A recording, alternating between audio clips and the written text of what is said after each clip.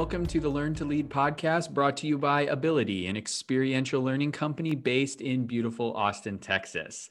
I'm your host, Matthew Confer, and today on the show we have Carl Kopp, who is the director of Bloomsburg's University Institute for Interactive Technologies. He's the founder of the Learning and Development Mentor Academy and the co-founder of the Enterprise Game Stack. Thanks so much for joining us today, Carl. Yeah, thanks for having me. Very excited to be here.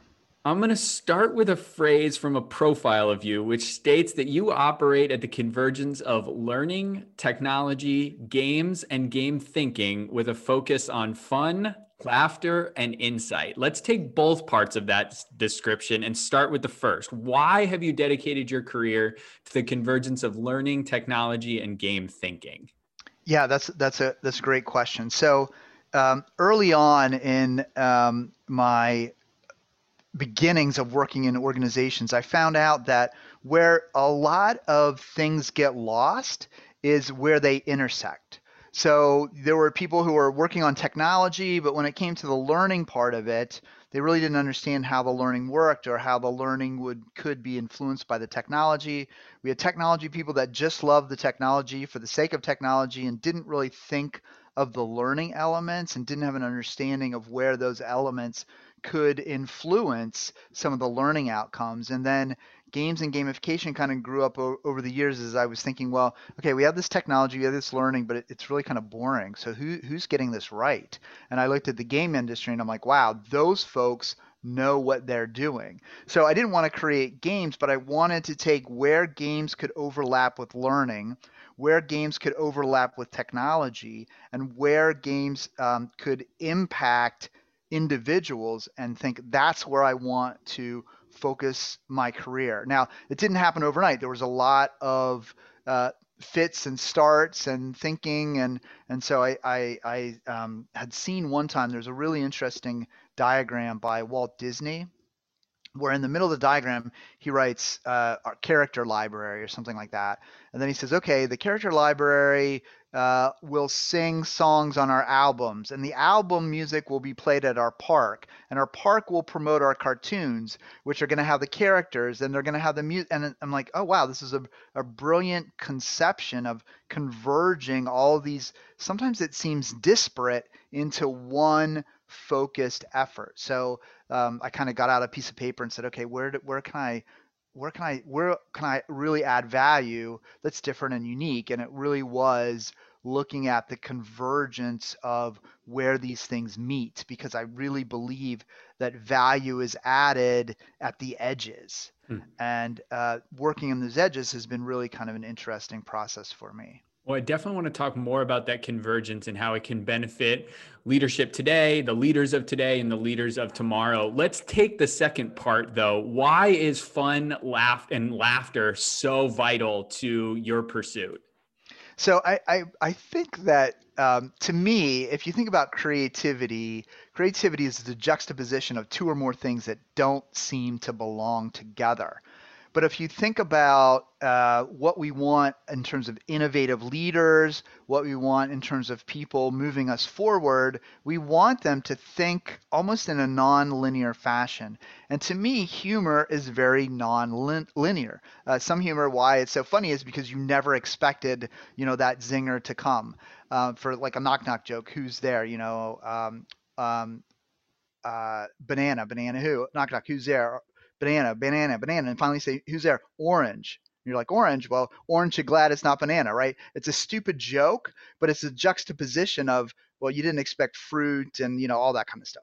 So the idea is, I think that leaders can leverage that kind of creativity, but you need to have fun with it. You need to gain insights through laughter. Laughter is a really great way of pointing out painful things in an easier to handle format.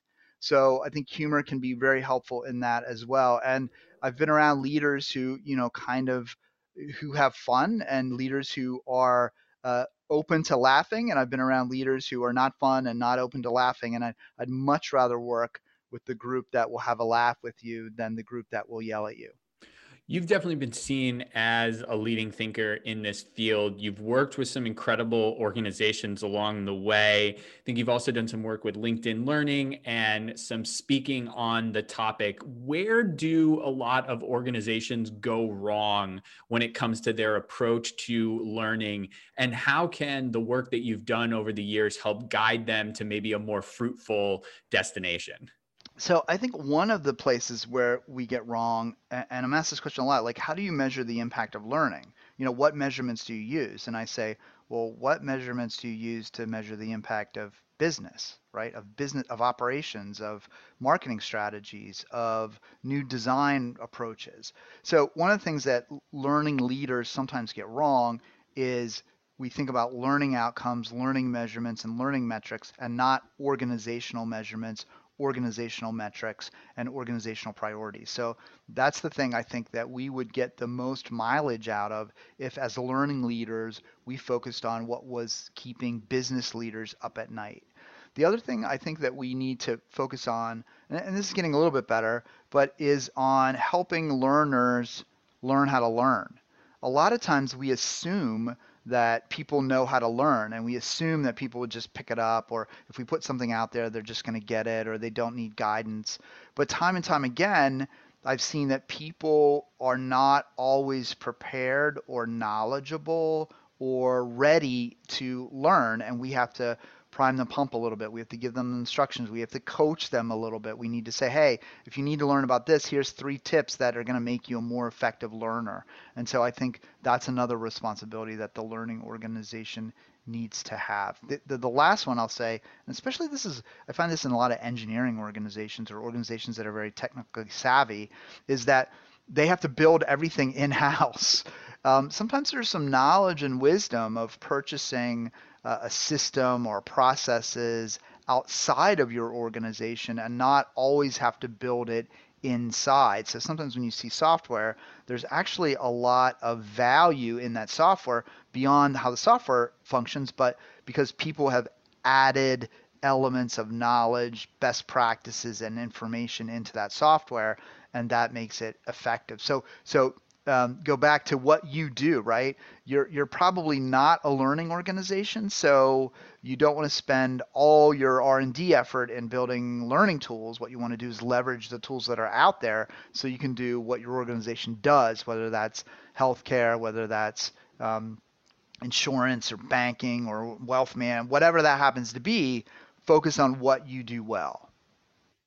What has surprised you the most about how the field has developed over the years? And maybe if I can ask you to kind of key in on, let's say, the last 2 to 5 years, what changes have happened that have surprised you? And then I'll have a follow-up question about, maybe where we need to go in the future to make some of these things more concrete and more impactful. Yeah, so that's a great question. So I'm gonna take the easy answer. I'm gonna say one of the things that really surprised or is everybody said, oh, I don't know if we can work at home. I don't know if online learning works. I don't know, whatever, it might work. And we were slowly moving along literally for decades. And then boom, overnight, colleges go online, organizations go online, training goes online. And lo and behold, we can learn in this environment. We can find out how to connect with people virtually. There is value in online learning. So I think that was a big thing for a lot of people, that things that I've been saying and other people have been saying in my situation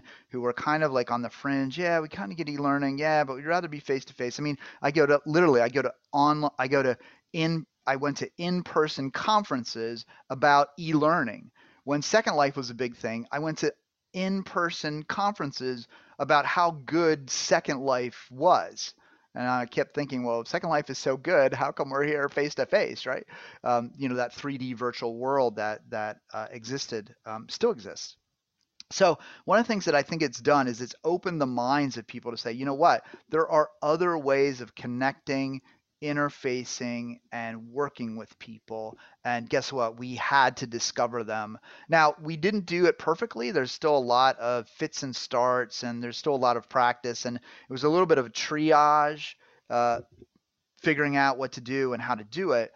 But now I think organizations are going to go, okay, yeah, all right, we did it. It was kind of successful, more successful than we thought it was going to be. But now let's do it more deliberately, more purposefully, more with intent. So I think that was a big change that I've seen in the last, like 2 years, that I think is going to carry forward, and it's going to help organizations. No, I mean, there definitely are times when we want to bring people together. There's a lot you can get from bringing people together, but now we can be more strategic about it, and now we can be more thoughtful about how we want to bring people together for learning opportunities, as opposed to just saying, oh, we got to do everything in the classroom or everything online or whatever. We'll now think about it purposefully and make the right decisions.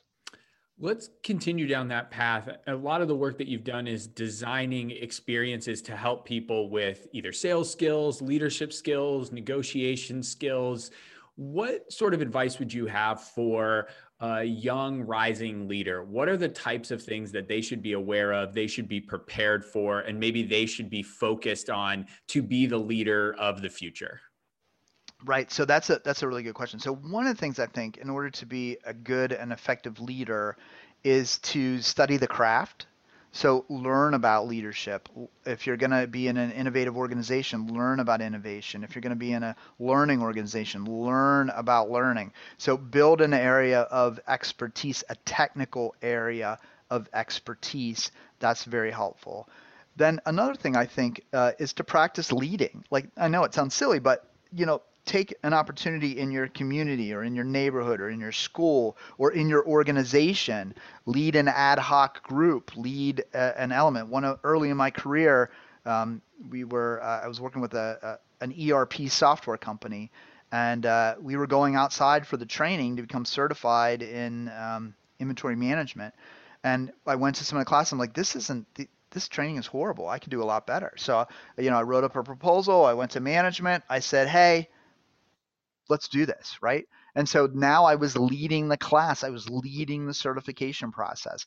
It wasn't part of my job. Somebody didn't ask me to do it, but I stepped up and volunteered. And it was inside my organization. So I think there's a lot of opportunities to step up and lead inside your organization and outside your organization. Be a learner, be a sponge.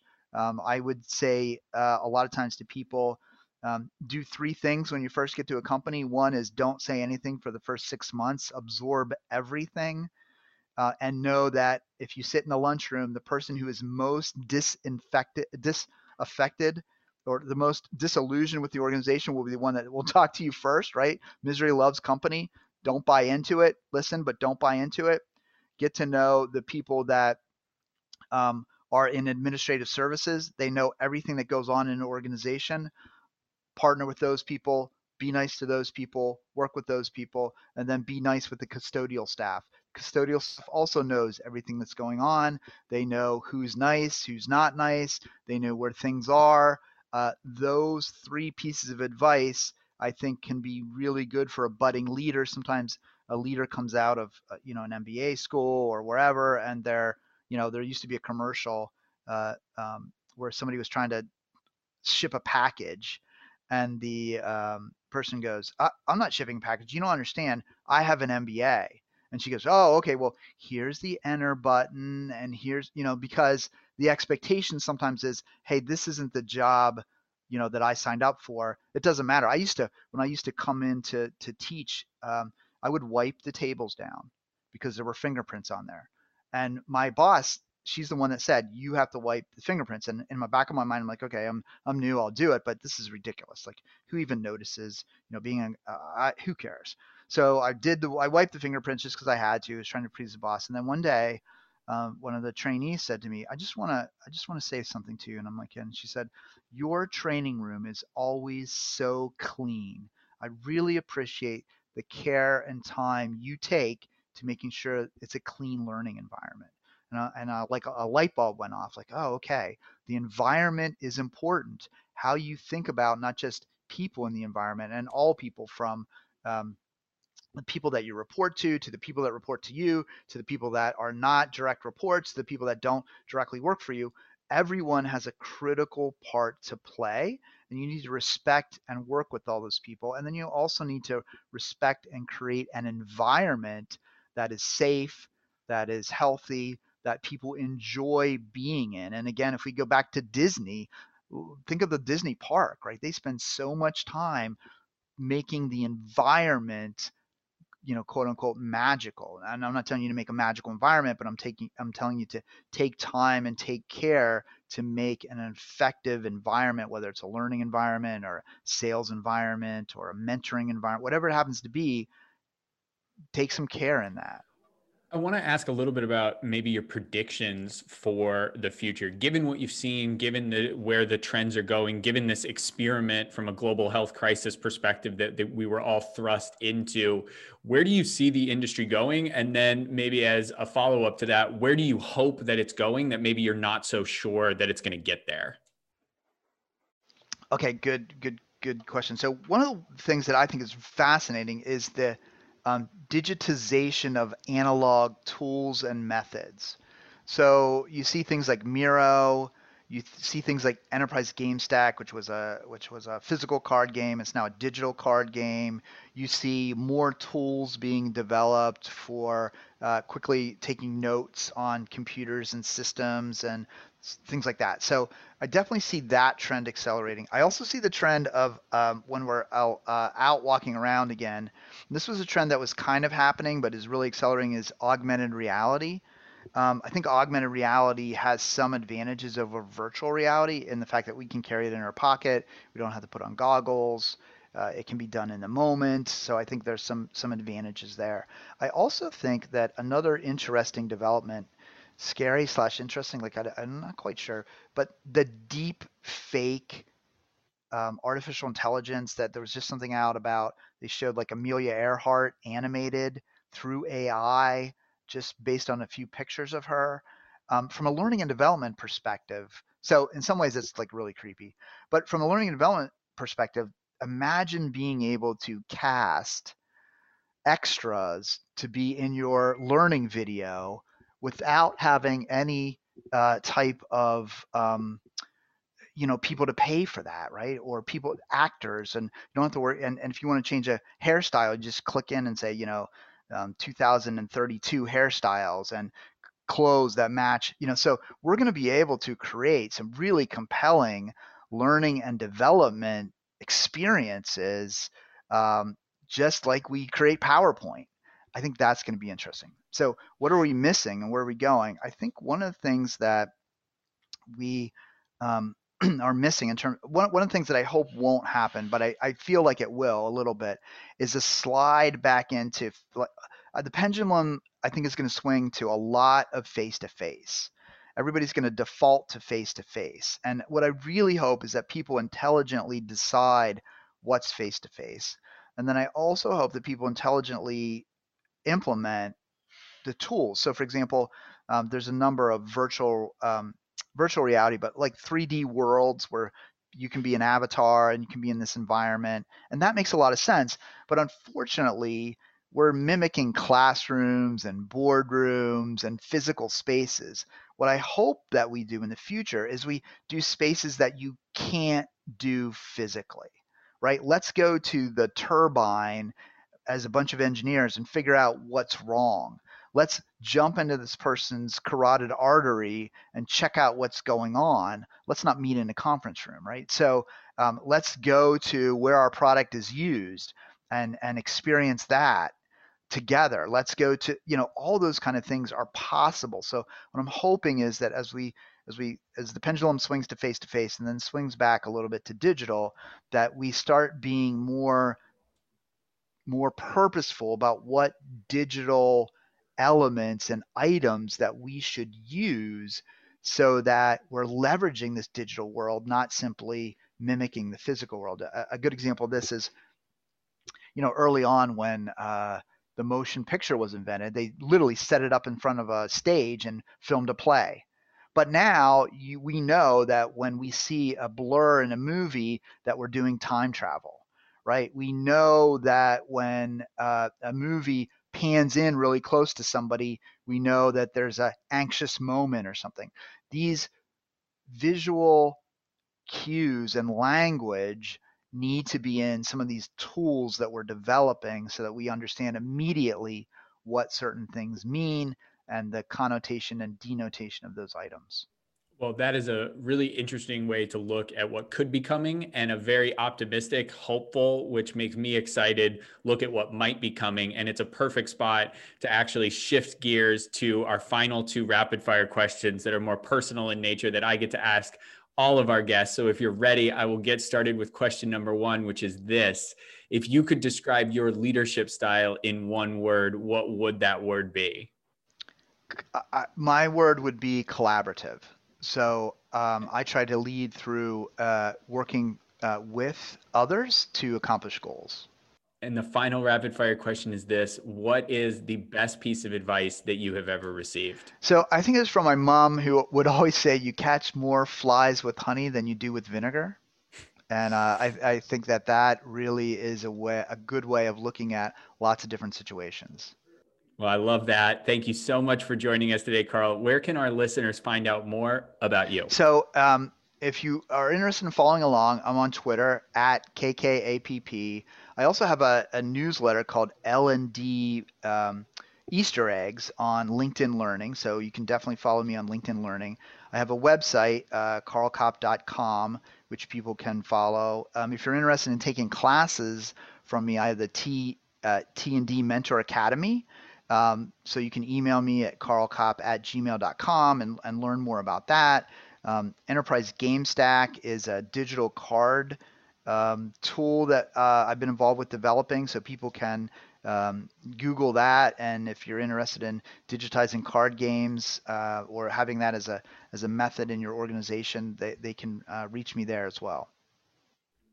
Well, thank you so much for all the great insight. Thanks to all our wonderful listeners for joining us today. If you enjoyed today's show, we would love a rating and review in your podcast app of choice, and we truly appreciate it when you share our show with your network. You can find me on social media at Matthew Confer. You can find our show on Instagram at Learn to Lead Podcast, and you can find our organization at ability.com.